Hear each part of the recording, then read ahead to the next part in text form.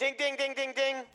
Welcome to Talking Pictures Trivia, the podcast in which a group of Welcome to Talking Pictures Trivia, the podcast in which a group of B-side. All right, and welcome back to B-side. We have, for only the second time on B-side, our guest today, KJ. You might recognize him from the flagship podcast, Talking Pictures Trivia. And we are going to continue on our conversation about Home Alone.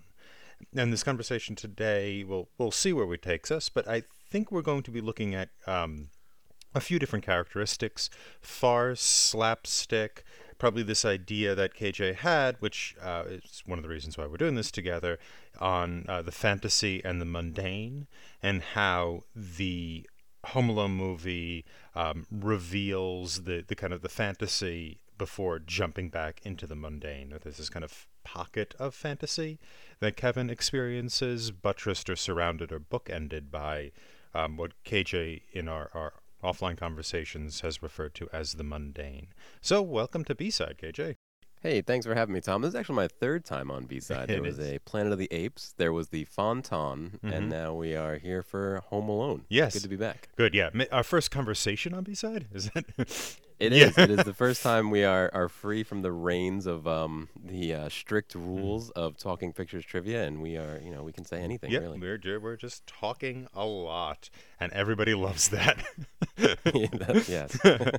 So let's start off with where this conversation is inspired by, which is this idea of the fantasy and the mundane world. Can you talk us through your kind of initial thoughts on that? Sure. It kind of starts with what you're saying, Tom. The reason we buy the movie ticket for Home Alone is the home invasion that Marv and Harry pursue, and Kevin is able to defend with very 8-year-old solutions to how to defend your house. And we have that part of the movie, and it's great. It's really enjoyable, and it's what you remember. It's what was in the ads. It's how the movie's marketed.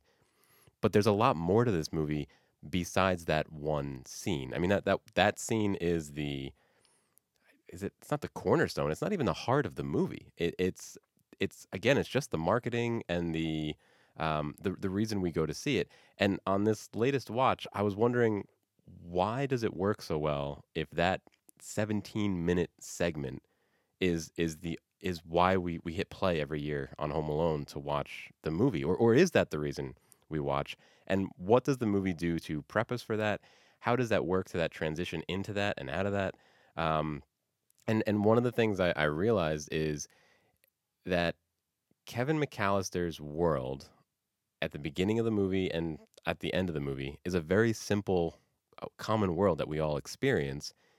But when he's home alone, his world is very different. And I wasn't sure if it was different enough to actually call it the mundane and the fantastic, something like Harry Potter. I mean, in Harry Potter, it's very obvious when Harry is surrounded by muggles and his aunt and his uncle, and when he's at Hogwarts, where it's fantastical. Whereas in Home Alone, it might not be quite clear-cut, but I wanted to explore the transition from maybe it's even movie genre of the mundane into farce. Maybe that's the transition that Kevin is able to do during the movie. Yeah, I think that makes a lot of sense. This idea that there is a space in which Kevin can kind of do things that he normally can't do, right? And you call it the fantasy or fantastical. Yeah, it is fantastical, certainly, regardless if it's fantasy or not. It is. Yeah, it is the fantasy of an 8-year-old sort of managing his life. Right, like a lot of those things wouldn't work in real life. You're not going to fend off Harry and Marv with the tools that Kevin had used to do that. Yeah, and so it seems like that makes a lot of sense, this idea that we are moving into the fantastical. In my estimation of it, there's this farcical element, what I was saying, and what Nick is kind of making fun of me for in the podcast, which is, that it's kind of that it's farce, that there's this like little farce in the middle of this longer somewhat sentimental holiday comedy. And I doing kind of research for this B-side, it seems like the better term or the more specific term would be slapstick. Well, so before we jump into calling it slapstick, I wanted to go through a few other scenes that I thought were farce, but maybe not slapstick, or Okay, maybe they are. sure. So certainly there's the home invasion, right? Mhm. No doubt about it. That is certainly farce. What about the scene where Harry is showing Marv that he knows when all the lights are going to turn on in the neighborhood? That also felt a little bit like a farce because trying to think through how this would actually work in the real world. I guess in 1990, when this movie came out. 90 it was in 1990. 90. In 1990, in order to have your lights come on like that, they weren't smart devices. You weren't doing that from your phone, right? They were timers you were putting in line with the lights, most likely. And I guess I don't know exactly, but I remember in 2000s, you could put a timer in line with your lights that would say, come on at 9 o'clock. Or you could say sometime between 8:50 and 9:10, so it was a little bit off.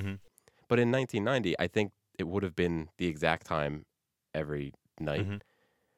So from that perspective, sure, Harry could have known that, but all those neighbors happened to do it within seconds of each other. Like, did they all set it to 8 o'clock and then they were just off? Like, so that scene's great. It's a lot of fun, and Joe Pesci does a great job with just, pointing at that one there and that one there. But even that felt like a farce, right? That would that fit in a straight movie? I mean, I think it's whenever you have the wet bandits on, I think you're dealing in this other realm that we're talking about. Whatever word, farce or slapstick or whatnot we call it. That space. And actually, I want to propose a term. I want to not a term I invented, but a term that would describe it, which hopefully we'll get into, which is carnivalesque. Carnivalesque, yes. I like it. Yeah. But I think that space is always we're always in that space whenever the wet bandits are on the screen. So even with the with the lights turning on and like the stupid little glee in Joe Pesci's eye and how impressed Marv is, I think all of that is of a piece. Right? Sure. Yeah. No, I agree completely. And even in the beginning of the movie where Harry is in the house dressed as a policeman, he's in a carnivalesque scene. I mean, I guess that whole scene's kind of carnivalesque, but everybody else doesn't feel like they're in the same world as he is, even though they're in the same room. Yeah. I think I think that scene is very economic in the sense that we're able to introduce the wet bandits, or a representative of them anyway, and also have the pizza guy there, and it allows us to see the conflict that Kevin is dealing with, which is namely he's this individual in this chaos who's kind of marginalized. In the podcast, I refer to them as the family, the kind of oversized family. I think there's 11 kids and 4 adults, which is honestly my nightmare. Like a 15-person entourage to the airport is I want to get a vasectomy watching that scene. But anyway, they're kind of the Furies, right? The Furies from ancient Greek myth is, these kind of demons come down and haunt you and drive you crazy, and it's only through this kind of redemptive process that they're made into the Eumenides, these kind of helpful isn't the right word, but it's the first that comes to mind. And so I think the wet bandit, Harry in that scene, we're able to introduce him, and in so doing set up the Furies, because it's from his perspective and from the pizza delivery boy's perspective that we're seeing just how much chaos is going on, right? We're not just alone in the chaos watching it. We actually have an outsider who's taking the same position we are. So I think the movie, even outside when the wet bandits are, there's a little bit of a fantastical element. I mean, well, keep pulling the thread of the farce. Is Marv and Harry in one genre of movie and almost everybody else in the movie in another genre of movie? Is it as simple as that? Yeah, I think so. I think that's one of the things that's almost disappointing about the movie upon rewatching for me is that I saw this as a child and I just remember the pranks, the you know that type of thing, and remember wanting to kind of stage them in the backyard and all that type of thing. Um, and there's such a small percentage of the actual movie. Most of the movie is Kevin learning how to live on his own. It's like watching somebody who's 23 who just graduated college. You know, the rest of the movie, or it's about the mother trying to get back to her Well, son. but even Kevin, even the scenes with just Kevin, there's a lot of fantastical scenes there too that I think they might fall into the farce category, Hmm. or this carnivalesque category. How about sledding down the stairs? Right, that would never work. The- Yeah. You'd hit the bottom of the stairs and the angle. I mean, the sled would Hmm. break, your legs would break, something would break. It wouldn't have lined up down the door outside. Not that Hmm. that's important for the movie, but I think it makes it a different part. Yeah, I mean, things work very well for Kevin. The everything lines up so that he's left home alone. He's able to find money and sort of manage. The phones don't work, and apparently no neighbor is home for Christmas. No one. They know no one in the town, including like when the police come and they knock on the door. There's no response, which triggers nothing in the police. The fact that a child has gone missing, apparently by all facts they have, is not alarming to them. They just go back to their yeah. The premise, the absurdity of the premise, um, goes deeper. The premise is absurd, right? Not just him dealing with Marv and Harry, but the entire setup to that. Um, but it's absurd in a different way, right? It's too perfect so that he could be home alone. I still think we haven't kind of like pierced out what you mean by the fantastical and the mundane. What is the mundane, right? So we have this idea of because my idea of a plan. It's not my idea. It's Bakhtin's idea of the carnivalesque. Um, it isn't really is positing um, the I guess what you're calling the mundane as sort of the real world, and then the slapstick elements as as a disruptor, sort of beneath, kind of churning and looking to upend what is normally there. It seems like when you talk about the mundane, it's more of a Peter Pan type thing, where we're in the real world doing our real world things, and then something happens that pops us into a different type of space, and then later we're going to pop out of that somehow. Yeah, absolutely. So in Home Alone, the mundane is in the beginning when he's with his family. And then every time we see the family, right? They're running through the airport, which is a little extreme, but not out of this world. When they're on the plane talking, nothing surprising. When they're in France, that all seems very ordinary, very very straight. And there's even scenes with Kevin that seem kind of ordinary, like when he goes to the grocery store. There's nothing fantastical there. I mean, there's the witty banter between Kevin and Mm-hmm. the cashier, but all in all, those are all straight scenes. So when I say the mundane, I mean things that aren't necessarily have to work out or not work out for Kevin Mm-hmm. in a catastrophic or a you catastrophic way. Um, and I think there's a lot of scenes in the movie that are just either moving the plot along. They're still entertaining, but Mm-hmm. there's nothing crazy about it. Even when Kevin's mom meets John Candy, Mm-hmm. that that's completely plausible. Mm-hmm. That's a viable way of getting home. Mm-hmm. So what I'm kind of interested in Home Alone is where are the barriers? Right in Peter Pan, there's a clear barrier. I'm more familiar with the Disney movie than the original writing or something. But in that, we start in their house. It's night. They sing a song and they can fly, and they fly to Neverland. So that barrier seems to be that song or that window that they fly out of, right? And that's the window they come back into at the Mm-hmm. end. I'm pretty sure. Where are the barriers? If this is a if this is an idea that holds water, where are the barriers in Home Alone? Is it when he first wakes up that first morning? Mm-hmm.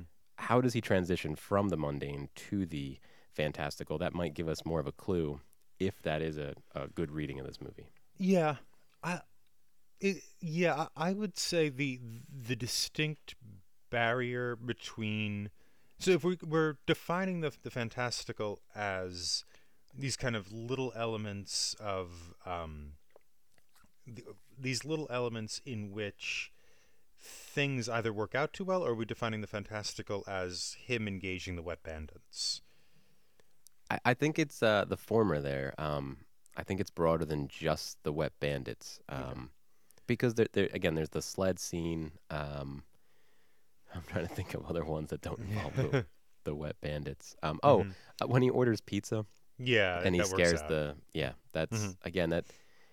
I mean, imagine literally doing that. He's rewinding, like he had the time marks queued up for the movie. He had that TV was loud enough to be heard out there at that level. Like so, yeah.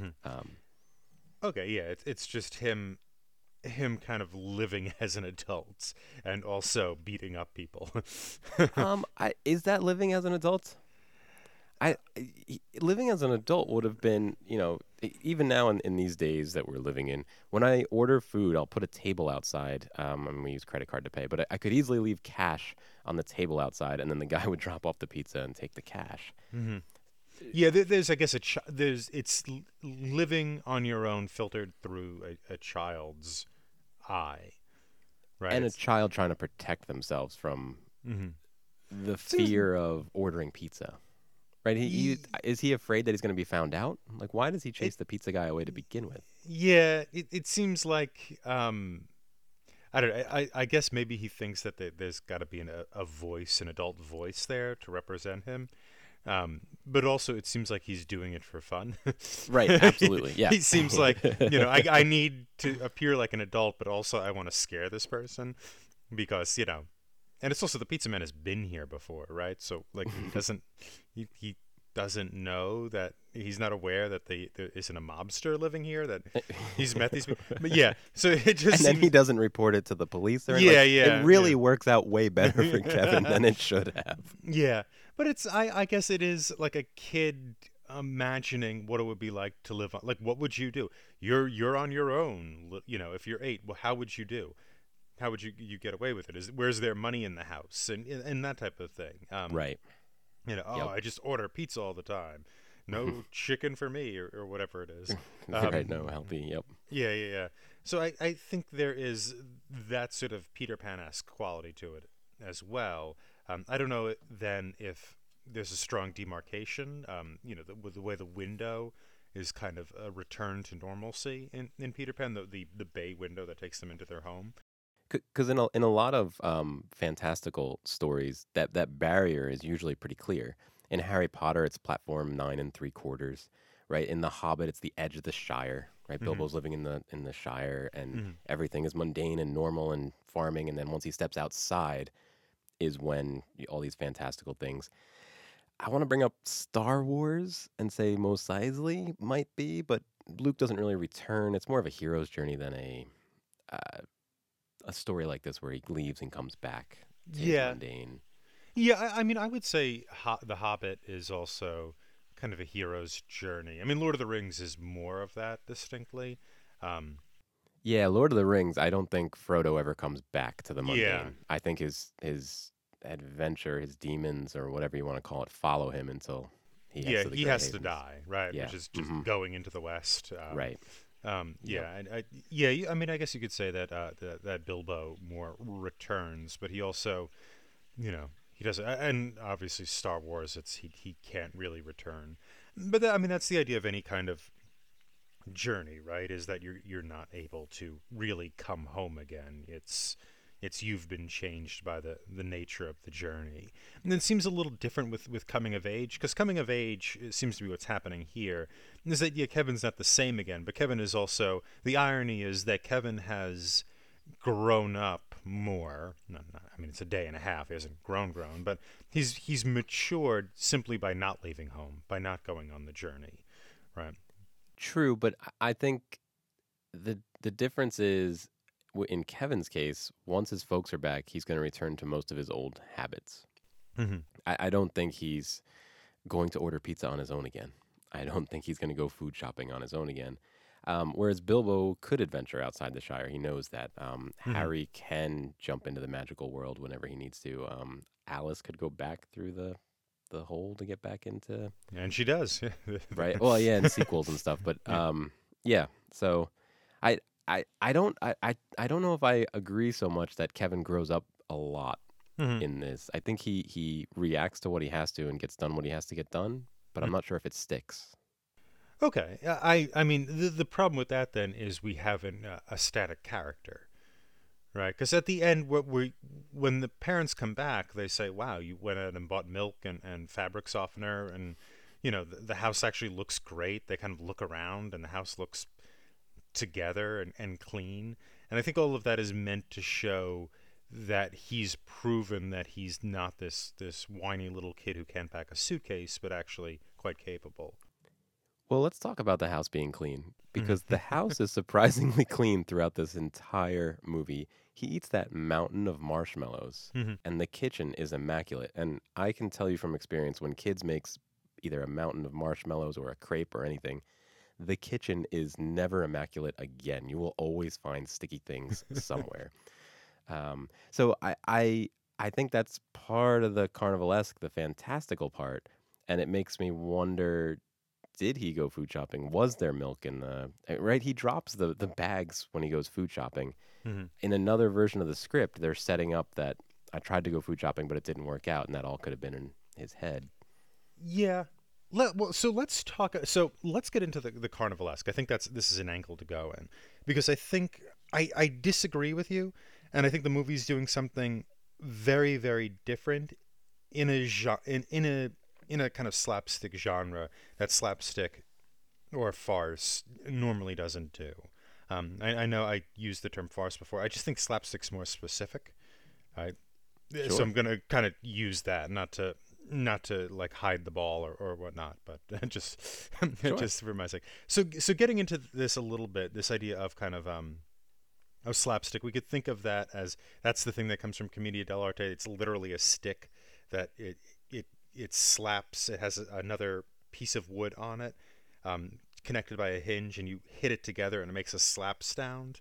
So with these kind of commedia performances, they're performances of these kind of clowns who are stock types, like Harlequin, Il Dottore, the Amora, these things like that. And when one slaps the other or whatnot, they just with the stick, and so the genre or the subgenre is it's kind of very much like a physical comedy that really relies on kind of I guess you'd say abuse or a lot of potential harm. Right, but you get it through that slap, which doesn't actually hurt them, and then it grabs your attention, but then you see their reaction, and then you laugh, and that's the Yeah, comedy right there. yeah, they're not they are not, let's say, actually being harmed, right? It's everybody is rubber spine. Everybody's made of rubber. A good example of this is I put a few on a list we are doing. Actually, I think Ace Ventura is a good example too. But like the Three Stooges is what I mentioned there in our podcast, where it's people getting bonked on the head with with like heavy machinery, and it's just why I oughta, and it's fine. I put in here Lizzie's of the Field, which is like a lot of automotive jokes of people crashing cars and falling out. Mr. Bean does this. No, it's not quite as Mm. physically harmful, so to say. But also you get a lot of Buster Keaton is a really big part of this. Buster Keaton, if you've ever seen um, any of his movies, or just put in like Buster Keaton stunts into YouTube, and I invite our audience to do that. They're phenomenally. Not only are they phenomenally impressive stunts on their own, that seem to almost kill him all the time.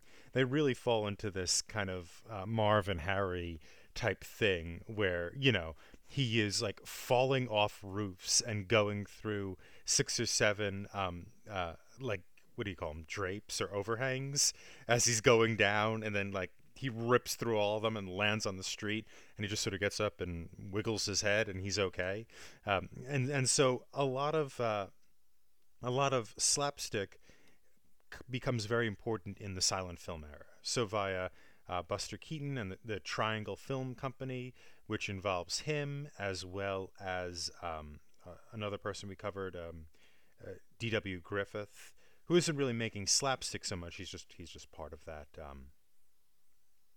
part of that film production, part of that film company, and so there's a kind of a lot of that energy going on, and the so that's kind of a setup for what slapstick is, or how it's kind of portrayed in early movies, and then it kind of later manifests in things like Three Stooges in the 1950s and later on. The carnivalesque comes from Bakhtin.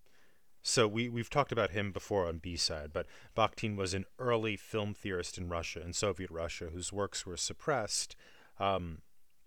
But he became very popular in the 1970s when his works end up kind of filtering out to the West. And he has this kind of idea of the carnivalesque as being this this sort of energetic type of literature in which the characters sort of subvert all expectations, and what is A becomes Z. Who's in charge becomes the servant. The master becomes the servant. The servant becomes the master.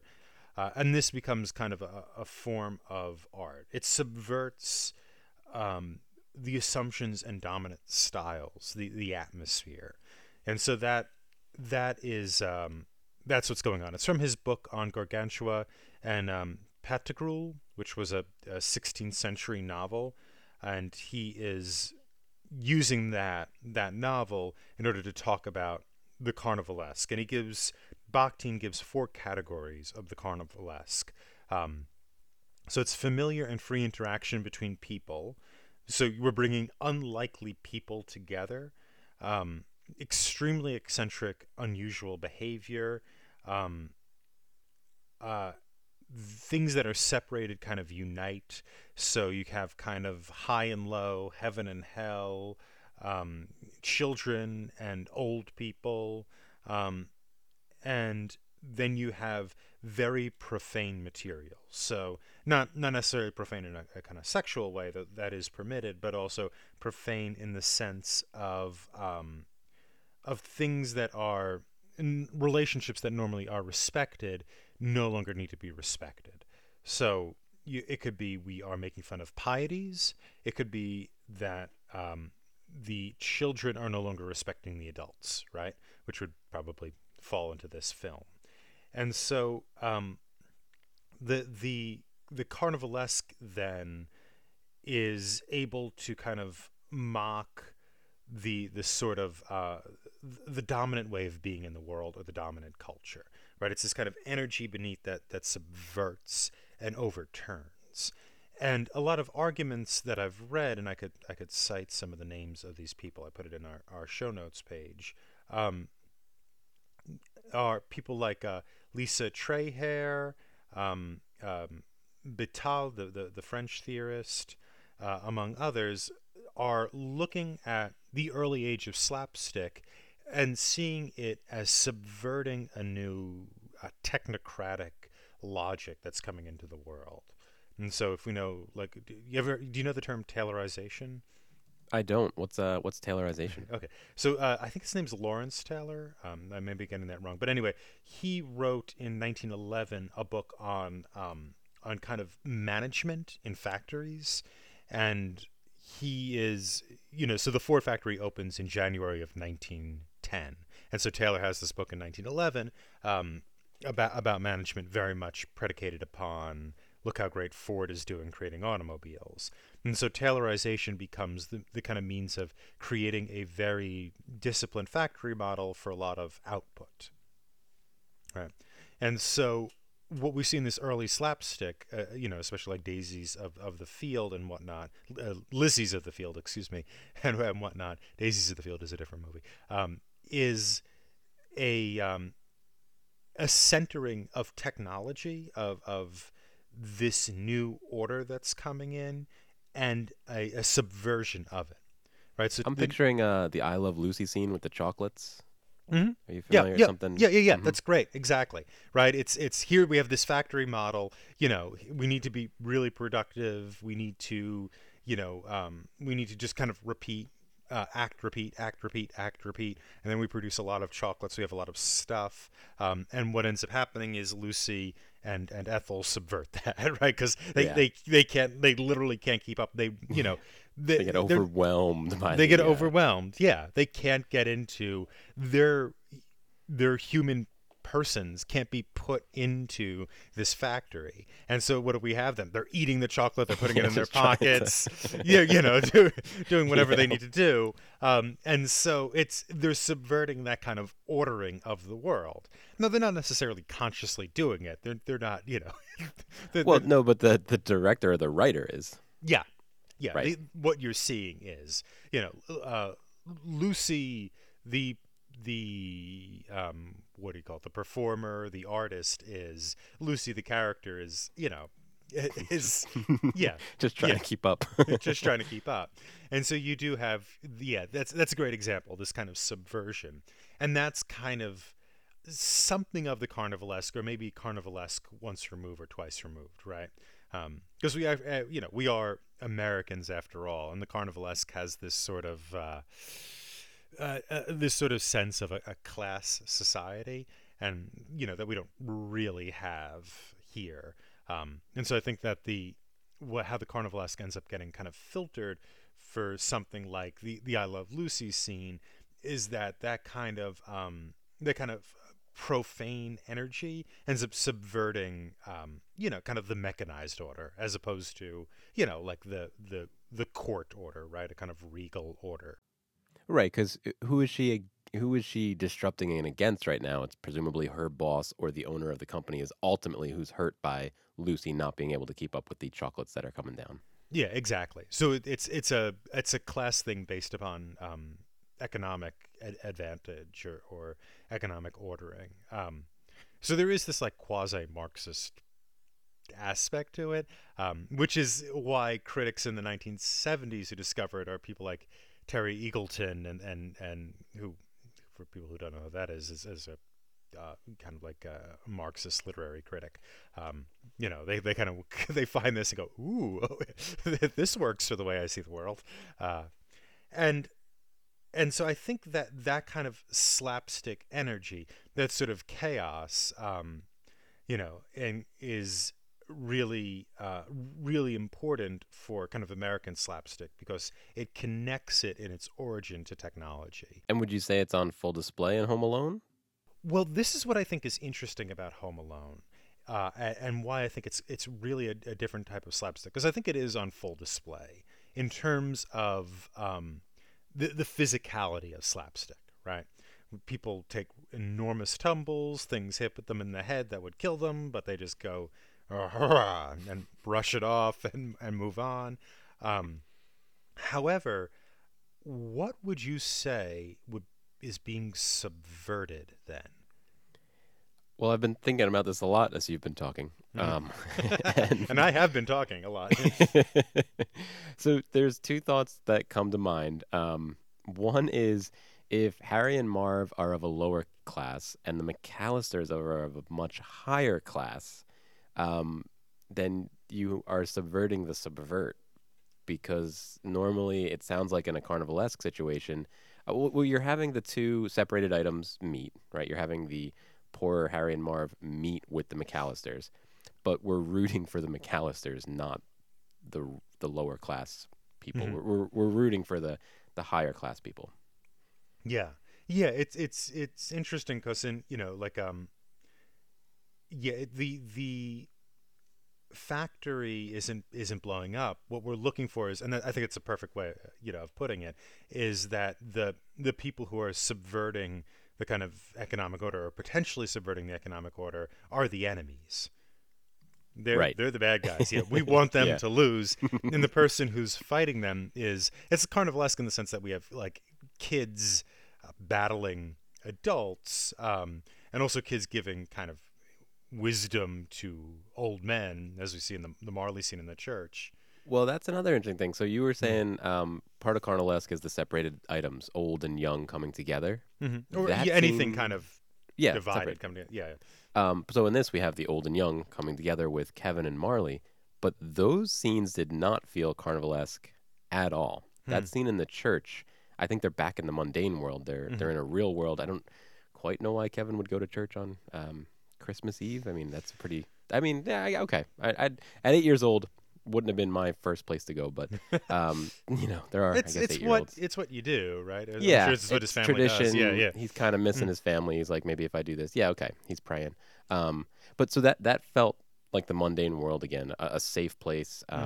Where so I didn't think that was carnivalesque. So that was going to be the one other subvert to the subvert to the subvert that I was going to bring up. Yeah. I think you have a good point. It's that there is.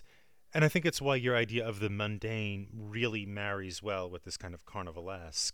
And I think your point that there isn't something particularly, is not something carnivalesque going on in that church. I think it is fairly like, here's a kid, he's praying for his family to come back, and he talks to this old man, and they kind of, and he exhibits surprising wisdom drawn from his temporary time alone. But there's nothing being subverted here. It's obviously, and the message, I hate the term message, but let's just say what's going on in the scene or what's being communicated in the scene is you should return to your family, right? Swallow your pride. It's very traditionalist. And it's almost, Kevin's been away from his family for a day and a half. Look what happens to you if you're away from your family for years. Right? That's another. It's to show if this continued, if he was home alone for 20 years or however long it's been since Marley's hung out with his son, that's what you turn into. It kind of gives you a scale of time for this silly little movie that we're going through. That's a good point. That what we're seeing here is two people who are separated from their family at different time scales, right? One is kind of ridiculous, but the other is deadly serious. Yeah. It's so easy to fall into that kind of a trap. Yeah, but generally in both cases, the idea still is kind of traditionalist in the sense of return to the order of things. There is an order of things, right? It's be with your son on Christmas, be with your parents on Christmas, be with your grandchild on Christmas. That's what we do on Christmas. There is the sense of the community does a particular action, and we should be doing that action. We are in the bizarro world, and we shouldn't be. It's fun to be there for a little while, but we want restoration at the end. Right, similar to Peter Pan or The Hobbit, where you do want to come back home to a familiar and normal, mundane.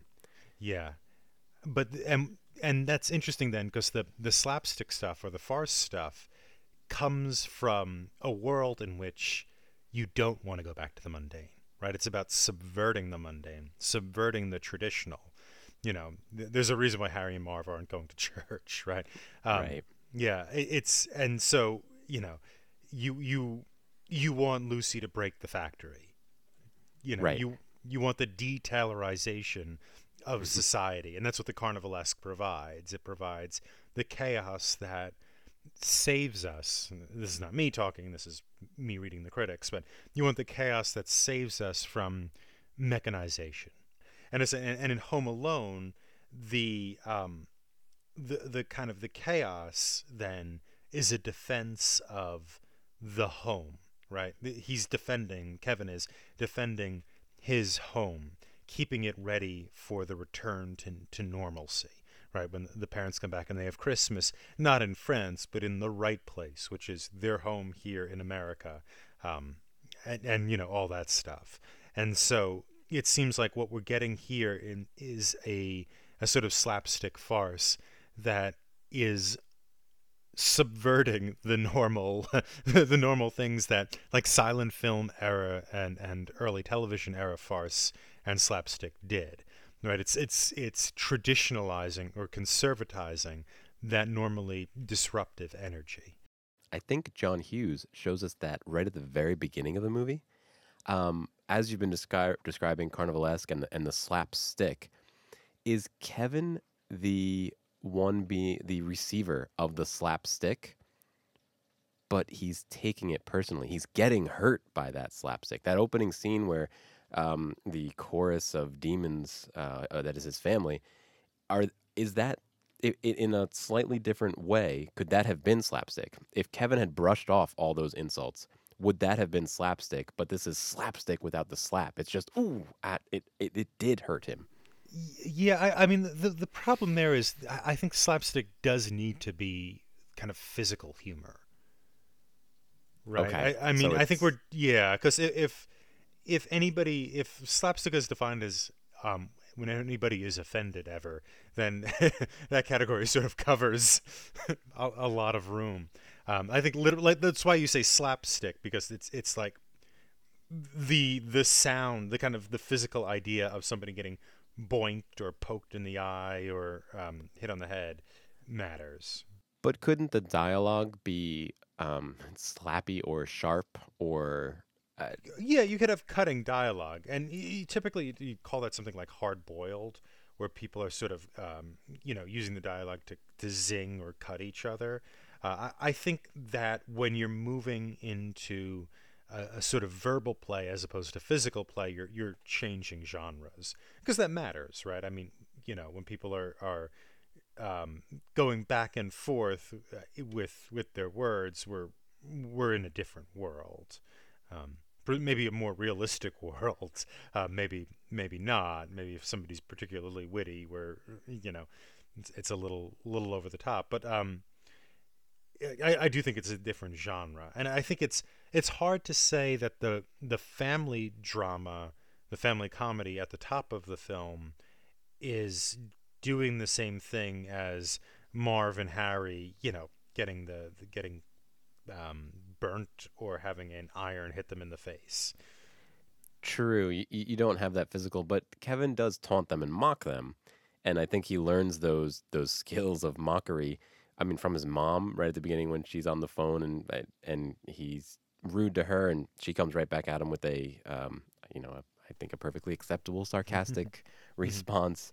Um, so yeah, I guess that is a different form of comedy there.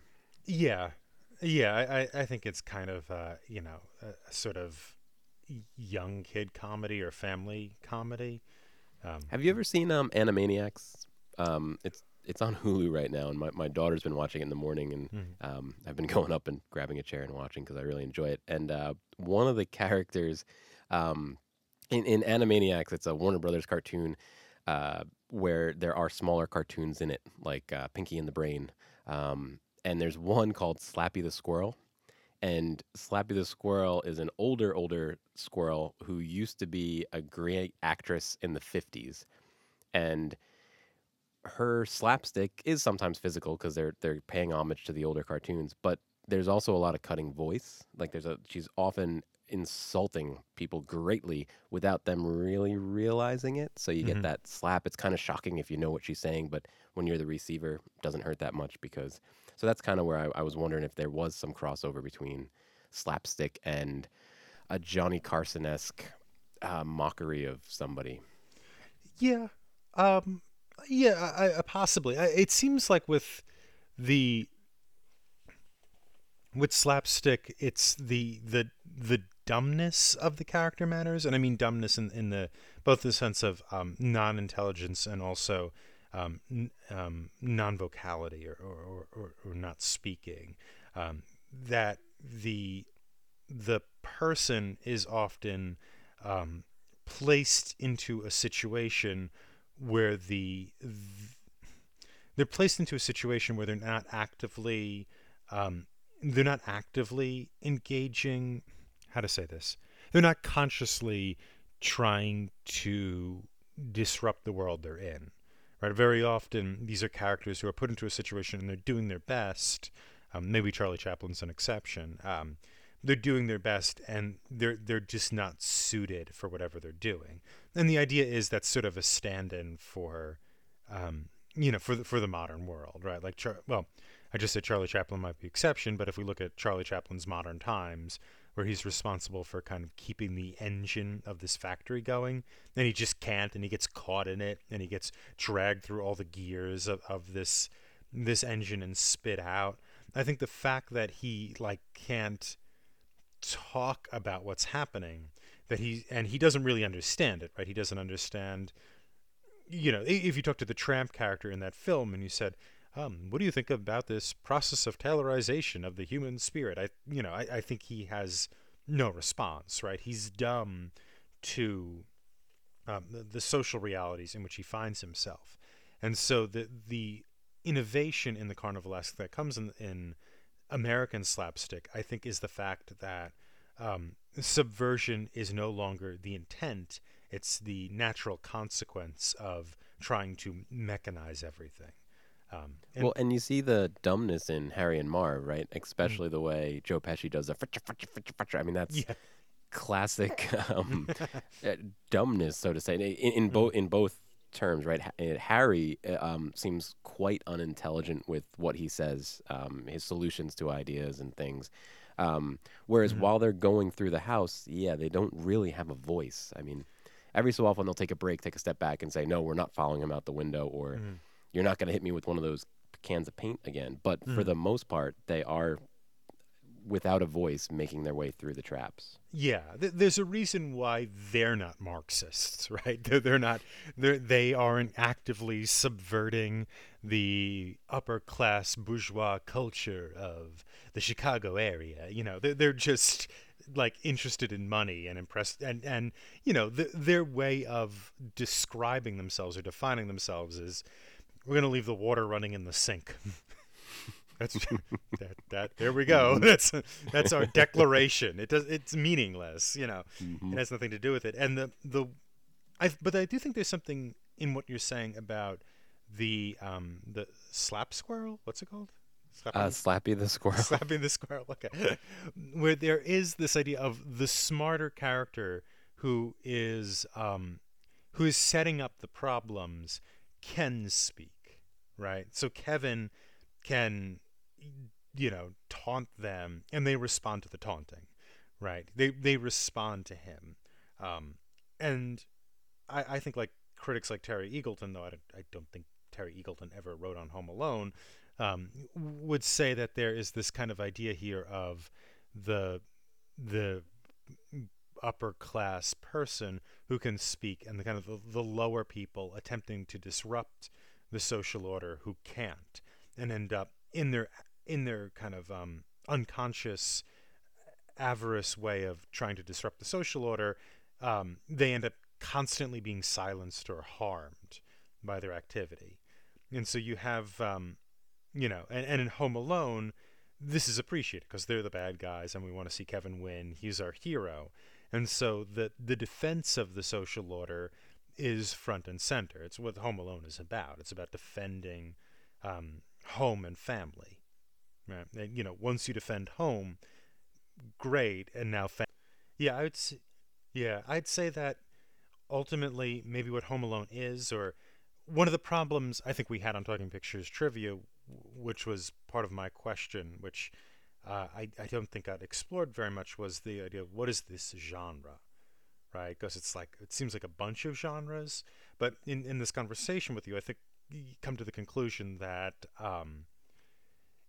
that this is a slapstick, but a conservative slapstick, or a traditionalist slapstick, and that you need that sort of the lilting John Williams music that reintroduces family and that kind of love of Christmas and even church, right? There is a kind of he goes to church, and it's it's not a religious movie, but no, but that's a safe place for him to regroup and figure himself out. Sure. Yeah, and that's a place where people regroup. They go to reflect and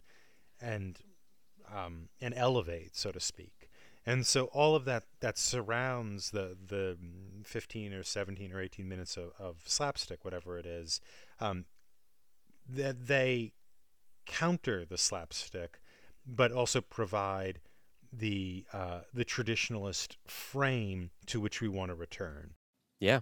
No, I agree. And I think that's why this movie works so well. I think that's why Christine and Nick talked about watching it every year. Why we're not afraid to hit play, or if it's on TV and you walk into the room, you sit down and watch it, at least for a little bit. I think all those elements work well together.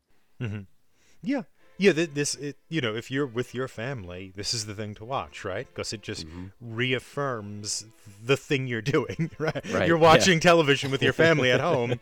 This affirms that, that's the good and right thing to do, to watch television with your family at home during the holidays. Yep. Mm-hmm. Yeah, and sometimes you're by yourself without your family, but don't worry, by the end of this movie, everything will be okay. Yeah. Here's a path back to that normalcy. Yeah. And anybody who tries to disrupt it is kind of a fool, and even an 8-year-old can take them out. So, yeah. Mm-hmm. Yeah, I think that's probably why people love watching this. Maybe it's why it made what was it, $1 gazillion or $2 gazillion? This movie made the box office. That's 1990 money, so. Yeah, no, it's with inflation, it's like $17 gazillion. Pay off the national debt. Yeah. Mm-hmm. Come on, John Hughes. Yeah. Well, this has been, I think, a great conversation. Yeah, thanks, Tom. Thanks for... we tried to squeeze it in at the end of the episode, but we didn't quite make it, so I'm glad we got this time to explore further. Yeah.